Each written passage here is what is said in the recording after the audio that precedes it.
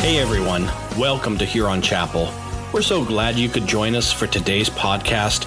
If you have any questions or want to learn how you can be more engaged with our church, check us out online at huronchapel.com. Thanks for listening and enjoy today's podcast. And at this time, I would like to invite Carly Royal to share with us. She is going to Uganda very soon. So Carly, if you could come up and share with us. Hi there. I'm Carly Royal, and I'm the daughter of Pastor Mark and Glenda Royal. And I'm actually going to Uganda this Thursday. And if you told me I was going to Africa 4 years ago, I'd be like, well, what happened to me? Be very confused because I had no desire to go to Africa to do mission work. But these past 4 years, God has revealed desires that He planted in my heart, and I didn't even realize they were there. And I just want to share my story, how He revealed that to me. It's a little embarrassing how this story started. I was online, I saw a picture of a cute guy. I was like, oh, who is this guy? And he was in Africa, and I was wanting to get to know him, so I just looked him up, and I learned all about him, and he was really passionate about a certain country in Africa, and I really admired him. And during that time as well, I read a book about Africa, about a girl going to Africa, written by one of my favorite authors. And then I was also just inspired that I wrote my own story about a girl going to Africa as well. And in the book that I read and the story I wrote, there's same aspects, and I'll just share them with you. There was a Christian community base. Local and international people visit this place. It's inward focus and outward focus. The place allows you to use your spiritual gifts and to grow as a Christian. So for 2 years, I had this guy in my mind, Africa in my mind, and they were all together. So when I thought about the boy, I would think about Africa and vice versa. I finally came to a point where I reached out to him, contacted him, and then he finally knew who I was. And we started to talk, and we got really close. And I learned that he was going to Africa again, and I wanted to go with him. So I asked him if I could, and he said yes. And then I was really excited. I felt like everything was in my hands. I felt like God was being really faithful of what I wanted in life. And then one night it was really upsetting, where things really turned, and I was Skyping him, and he said he didn't like me. And that was really heartbreaking, and I felt like he led me on. And so last year, in my senior year of university, I was going through a dark period. I lost 2 family members. I was severely heartbroken. I also was mentally changing. I dealt with depression and severe anxiety. So everything around me was changing. I didn't know what to do. It was also very boring, my life. You know, in school, when you're just writing papers and you're like, I just feel like God was in my life, but He wasn't working in my life. So I just didn't know what to do. And then one day my professor said, what is your best future? And I thought that was an odd question because I never pictured God actually giving our best future, being faithful to that. And so I said to myself, even though Africa was in the trash when that boy said something, when he said he didn't like me, I thought, you know what? I want to go to Africa. I want to go. So then I wrote down the aspects I just shared with you about Christian community, local, international people, all that vision. That's what I wanted in my life. And I thought, what are the 2 places that would give me that? And I thought Africa and a camp. So I pursued Africa.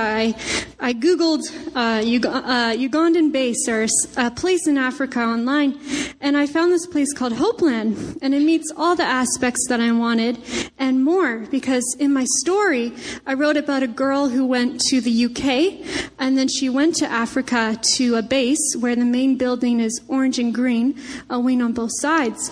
And in real life, and it's in Uganda as well. And then in real life, the place I'm going to is in Uganda. It's tied with the UK, and the main building's orange and green, a wing on both sides. So I felt like God was giving me a vision 4 years ago, and I was writing it out, being passionate about it, and I didn't even know it was a real place. So God, throughout the year, put people into my life, lots of people that were connected to Uganda. And one of the people is a girl called Emma. See, I didn't want to go to Africa alone. And I thought, God, if it's a girl or a guy, whatever, but I just don't want to go alone.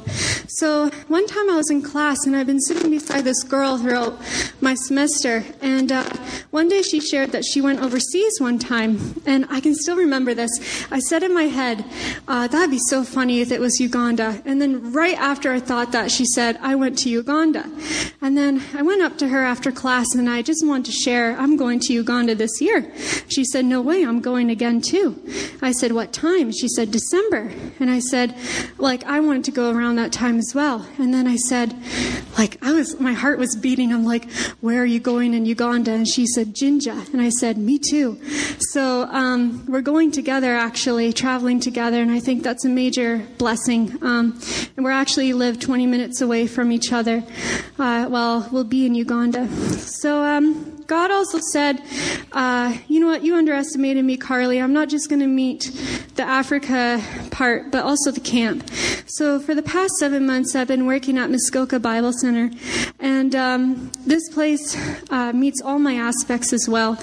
And I just grew really close to that place. I grew there, and I had a work family there as well. And I was just living out my best future, as you could say. And I want to say it wasn't all hunky-dory. There's some ups and downs, but I was really in an atmosphere that I wanted to be in. So just in conclusion, I want to just ask for prayer. One thing God really has taught me this year is that I always thought Jesus is our peace because he solves our problems. He's the solver. But Jesus is telling me that he is our peace. So it's him that gives us peace, not the circumstances around us. And he never leaves us, so we never have to leave our peace. So that's what I've learned. And I just ask for prayer that I'll be able to remember that, because Africa brings a lot of risks and threats. Don't know what it's going to look like, but I just want prayer for safety, but also just to realize that he is my peace, not the circumstances around me. And I also just pray that the enemy won't interrogate, or if that's the right word, into this trip, that I'll be able to focus on the kingdom of God rather than just my safety, because it's going to ruin the trip if I just focus on my safety. I need to focus on the kingdom of God. Just to conclude also, I learned that God is not done with you when you're in a mundane season or in pain. And just some verses to hold on to. This one really helped me.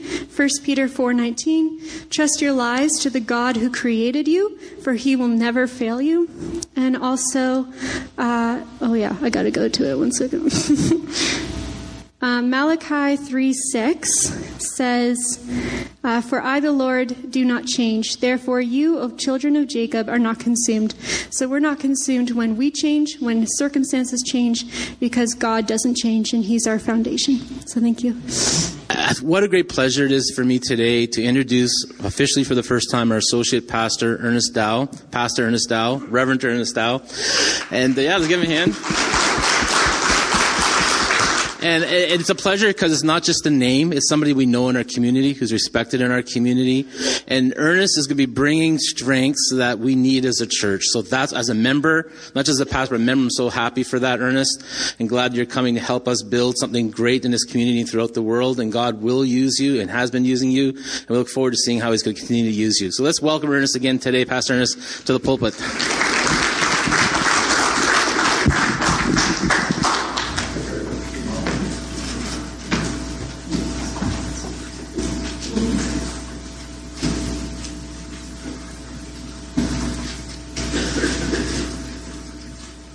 Here in chapel. And what a great worship set leading into this. And thanks to Lynn and team for that. Emmanuel, the very name, God with us. This is the second Sunday in Advent, and the theme is peace. We're talking about not just about what incredible peace to think God came to be with us and to draw us to himself, but also making peace. Christ breaks down that dividing wall of hostility between people. So that's just a great thought to get underway with. Well, Peace can be a scarce commodity in today's world. What are some common peace robbers, things that sabotage and steal our peace and breed conflict in relationships? On November 28th, North Korea posed a new threat to peace by the launch of the latest ICBM, which has a range that's estimated to be long enough to imperil all of North America. Doesn't that make you feel better? Canada responded by opening up a couple of bunkers at military bases in case the federal cabinet needs to be evacuated at some point. So I'm not just making this up in my head. They're taking this seriously. After having witnessed the thawing of the Cold War from the 1950s and 60s, are we again to be plunged back into it from a new angle? Other sources of conflict come much closer to home. Many young men these days are not so much concerned about nuclear war as they are about winning their next level of online war games. Recently, I saw a young female tweet a complaint about her boyfriend playing 7 hours of Call of Duty. Press A. No, press B does not make for a relationship-enhancing conversation. Gaming can be one type of obsession. There are many other addictions to which our affluent society is prone. Cannabis factories are popping up. I think Stratford just got one. The opioid crisis is claiming lives across the country. Addicts may be willing to break laws and steal from their own families in order to get their next fix. Prescription medications, while more socially acceptable, have their own tempting abuses. A wife called the doctor one morning saying, "Doctor, come quick, it's my husband." He calmly replied, "What's the matter?" She answered, "Well, he got up this morning and took his vitamin pill. Then he took his appetite suppressant, his antidepressant, and his tranquilizer. He also took an antihistamine and some Benzedrine. Then he lit a cigarette and there was this explosion." Barriers to peace in our personal relationships come in varied forms. What are some of the most common causes of conflict in a marriage, for example? Rodney Wilson, a marriage and family pastor and counselor for almost 20 years, identifies 10 of these in a blog post. Can you guess what's number 1 on his list? What do couples argue about so much? Insert quick ad for Financial Peace. January 9th, sign up at the back. Money. Wilson comments, this cause of conflict represents a lot of stuff, namely control, power, and trust. I have counseled many couples where one mate has misused their money and the broken trust is just as severe as in an affair. Number 2 in Wilson's list is kids, disciplining them, running them to team games, vying for their attention. Third is sex, frequency, functional difficulties, sex outside the marriage. Fourth is work, too long hours, too much travel, not making enough.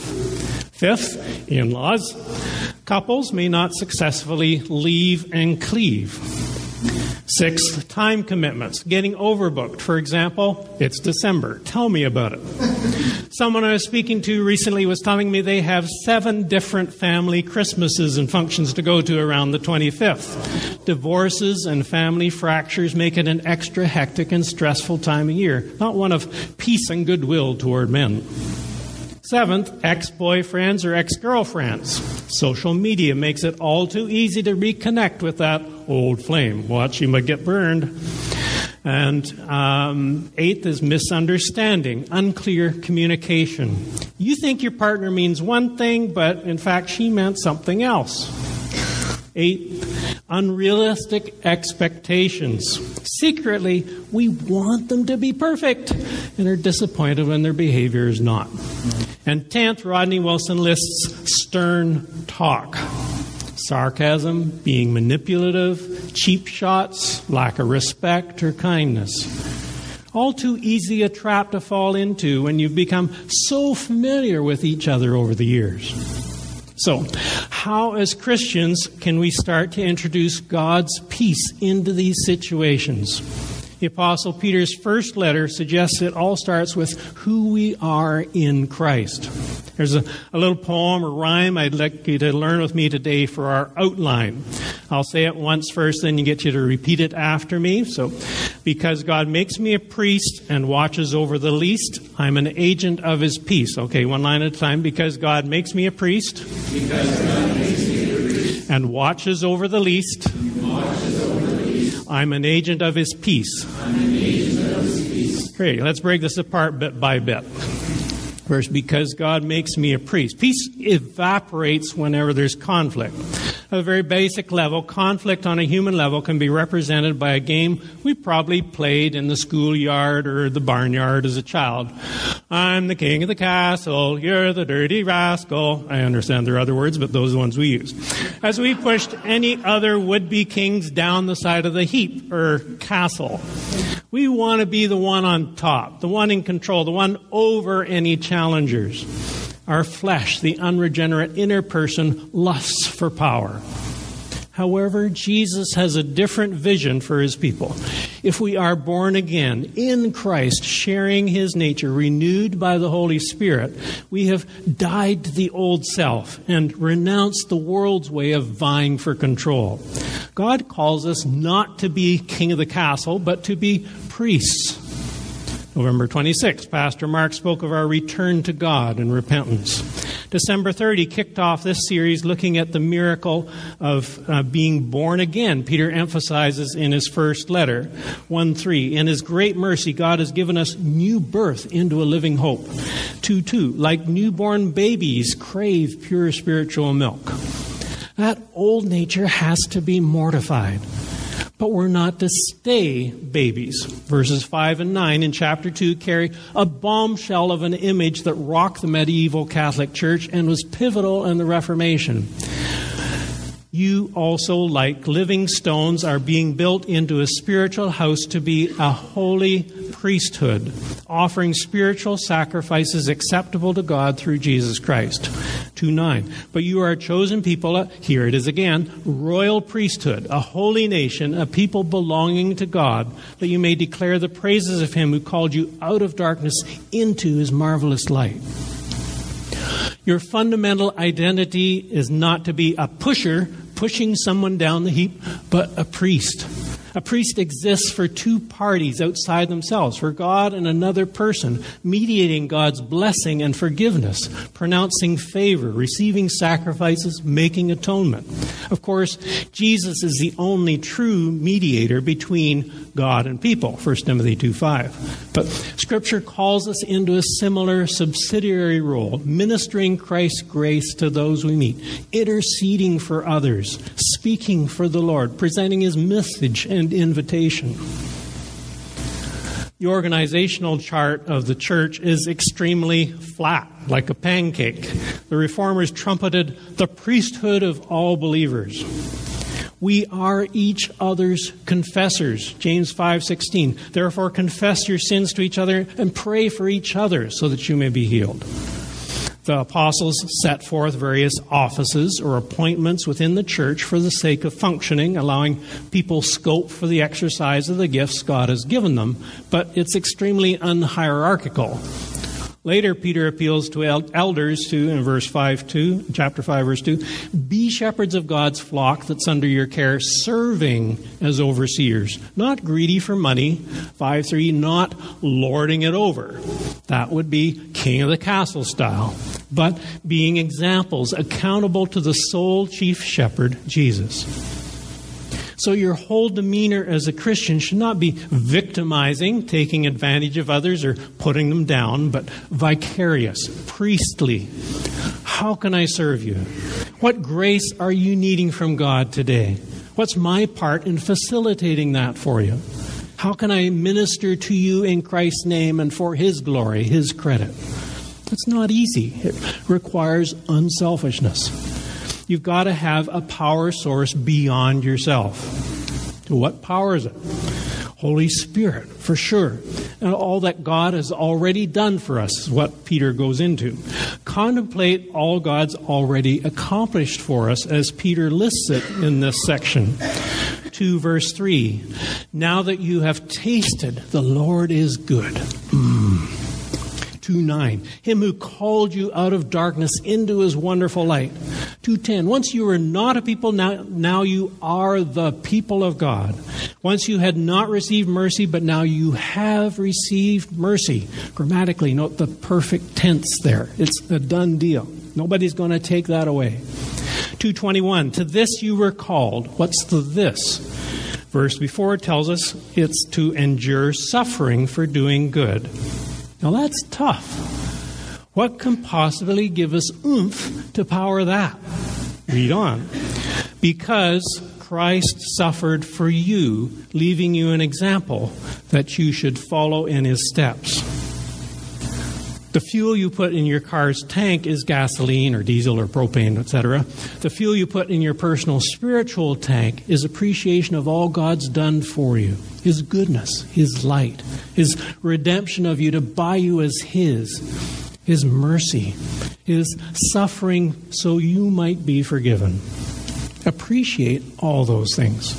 Then, tanked up, you will overflow with praise.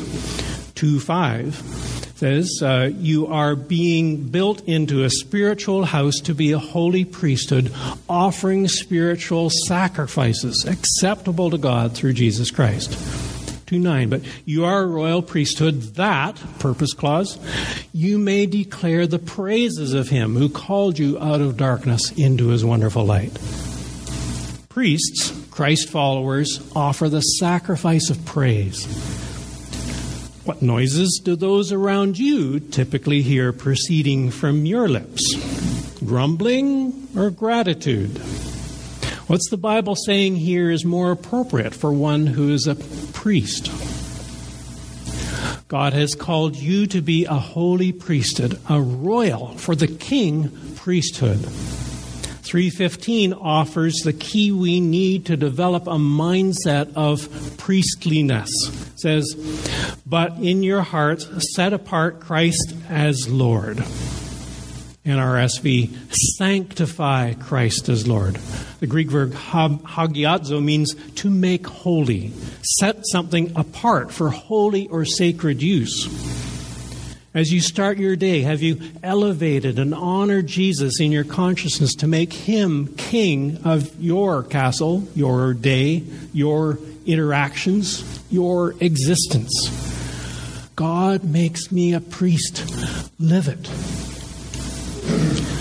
Second part, God watches over the least. Say, and watches over the least. And watches over the least. Great. The self-focused king of the castle mindset assumes I have to look out for my own best interests. I have to make my own rules. I want to call the shots. But a Christian worldview is always mindful, we are not God. We're accountable to him. He is the ultimate judge. And he defends and justifies those who live for him. We don't have to be the big shots, as the world sees it, in order to matter to God. 1 Peter 2:4, as you come to Jesus, the living stone, rejected by men, but chosen by God and precious to him. See that? Jesus was a reject as far as the Pharisees and chief priests of his day were concerned. They crucified him. But to God, he was precious. And God raised him from the dead. 1 Peter 3:12, for the eyes of the Lord are on the righteous, and his ears are attentive to their prayer. If you're a Christian, God's paying special attention to you. Not because he's out to get you or waiting for you to slip up, but because he delights in watching his children. 2 Chronicles 16:9. This is the verse I couldn't remember the reference for at the men's breakfast, by the way, guys. For the eyes of the Lord range throughout the earth to strengthen those whose hearts are fully committed to him.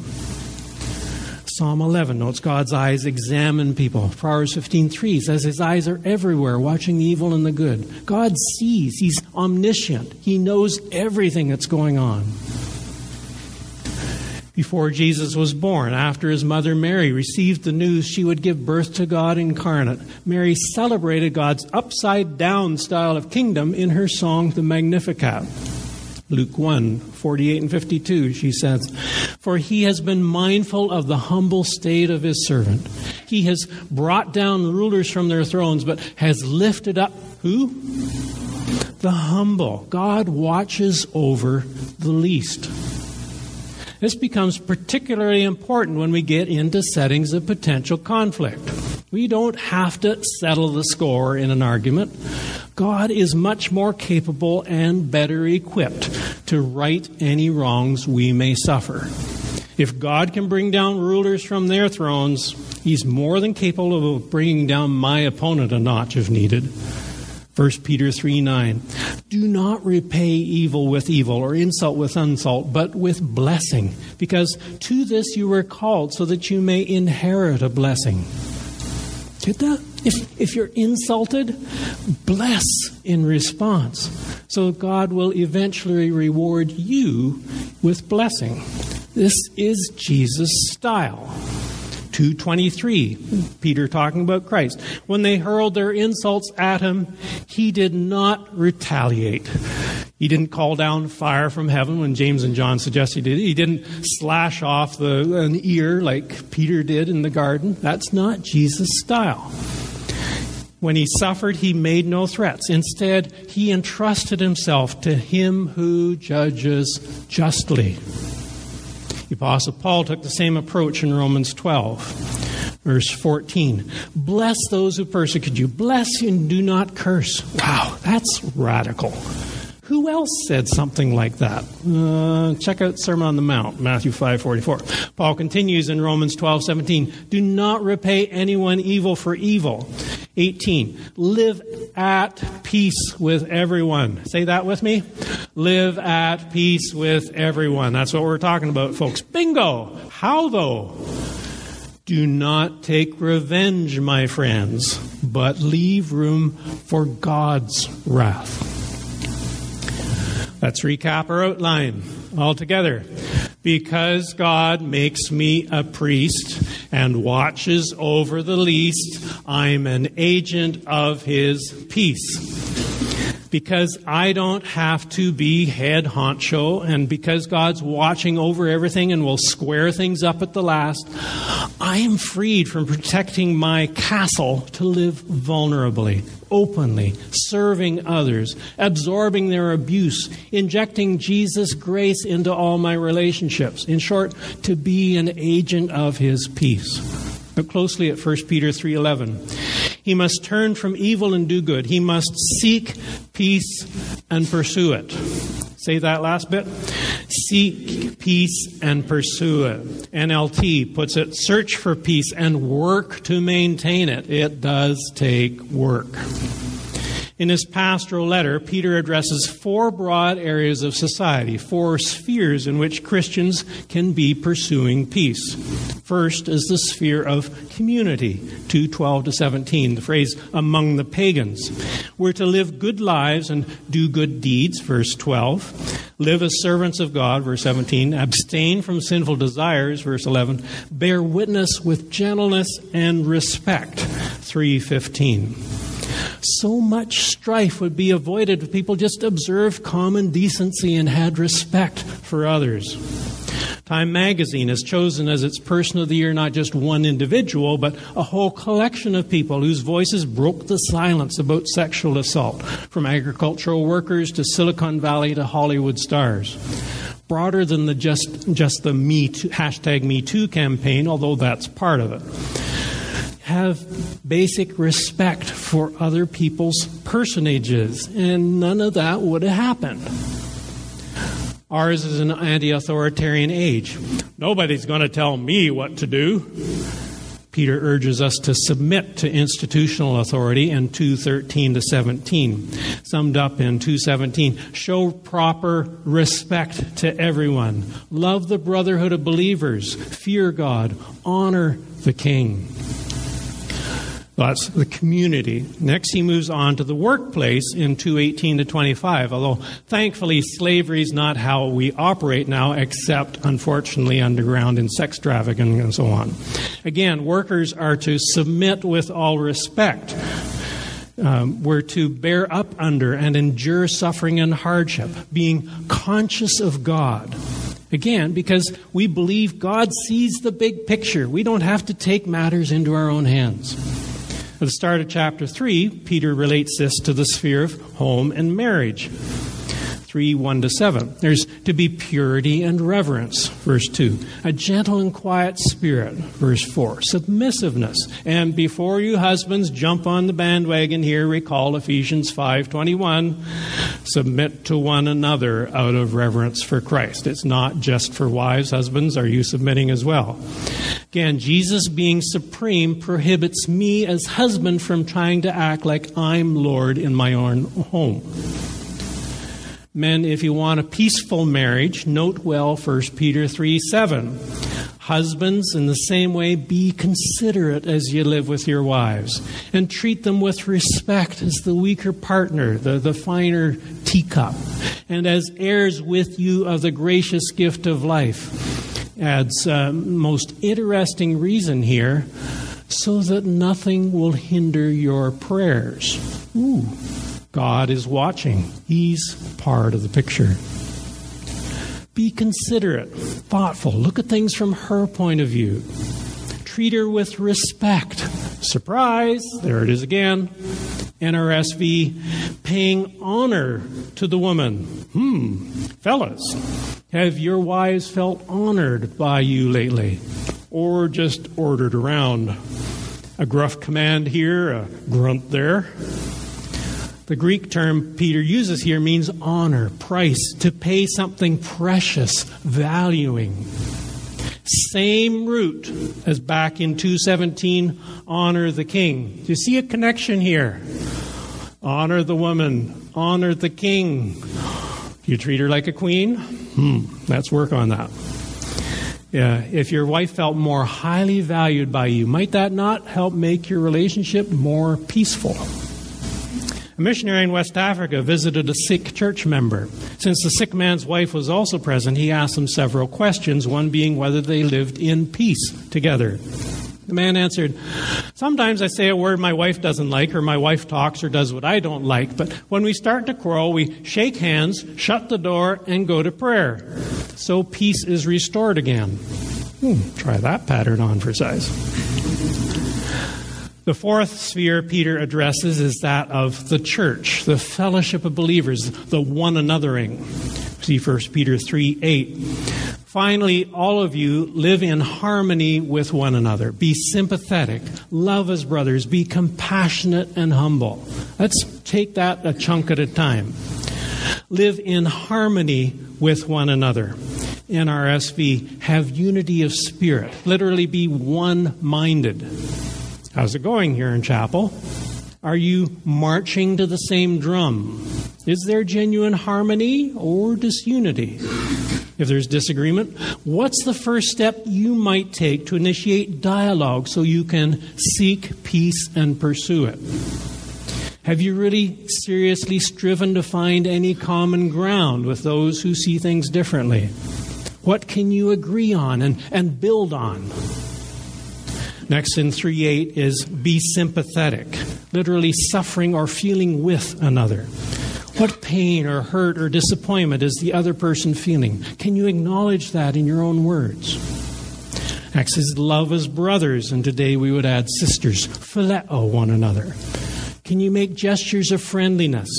Would they feel they can call on you in the middle of the night if there's an emergency? Have you shared a meal together? Can you pray for their kids as if they were your own niece or nephew? Next, be compassionate, NRSV, a tender heart, literally good bowels. When something happens in their world, do you feel it in your innards? Does it tug your gut or leave you unaffected? See also 122. Now that you have purified yourselves by obeying the truth, so that you have sincere love for your brothers, love one another deeply from the heart.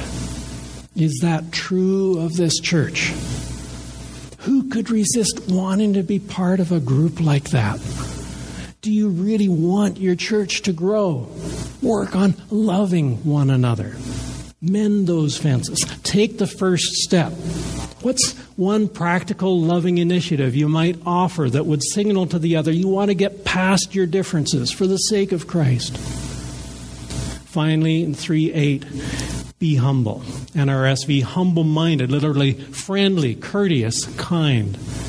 One of the lexicon's definitions for a root in the original language here is one of the bridegroom's friends who on his behalf asked the hand of the bride and rendered him various services in closing the marriage and celebrating the nuptials. What do we call that today? The best man. For women, the maid of honor, usually a role reserved for one's best bud. How would you treat that person down the pew from you if they had asked you to be their best man, their maid of honor? Honestly, what wouldn't you do for someone who asks you to be their best man? That's a very honored role, enlisting the most sacrificial service. Part of humility is accepting others' rightful leadership. Last time I was with you here in chapel, we looked at the admonition of the author of Hebrews 13 to remember your leaders, imitate their faith, and verse 7, and to obey your leaders and submit to their authority and be obedient so that their work will be a joy, not a burden, verse 17. How's that going? Have you made progress in that department? I'm happy to see you have Christmas love offering boxes out today on the 17th in order to bless your staff. That's great. But I don't know any church leader who wouldn't trade any amount of monetary gift for a congregation that lived up to Peter's adjectives in 3:8. Living in harmony, being sympathetic and compassionate, humble, living as brothers and sisters. That's priceless. Give me that over a Ferrari any day. One last time. Let's recap our outline. Let it sink in as you say it. Here we go. Because God makes me a priest and watches over the least, I am an agent of His peace. Come down off your high hill. Stop pushing others around and conscious of your own master and the lengths He went to in order to lift you to Himself. Seek peace and pursue it. The season of Christmas reminds us of the condescension Christ, the only begotten Son of God, underwent in order to minister to us mere mortals. He paid the price for our peace toward heaven and each other. Thomas Watson, the Puritan writer, put it this way: God the Son is called the Prince of Peace. He came into the world with a song of peace. On earth, peace, goodwill toward men. He went out of the world with a legacy of peace. Peace I leave with you, my peace I give unto you. Christ's earnest prayer was for peace. He prayed that His people might be one.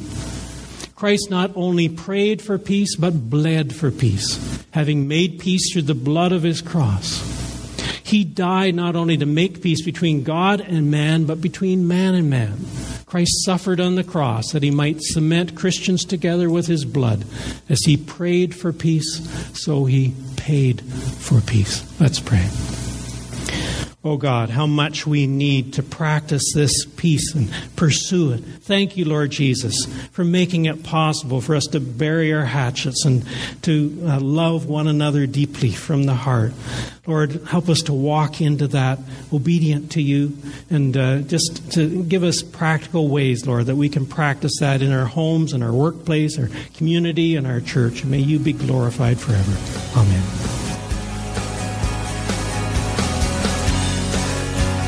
Thanks for listening to today's podcast. We make these messages available to give you a window into our church, but also an open doorway for you to enter into our community. Our Sunday services are at 9 a.m. and 11 a.m., and we look forward to seeing you soon. Please remember to visit HuronChapel.com for more information about our church.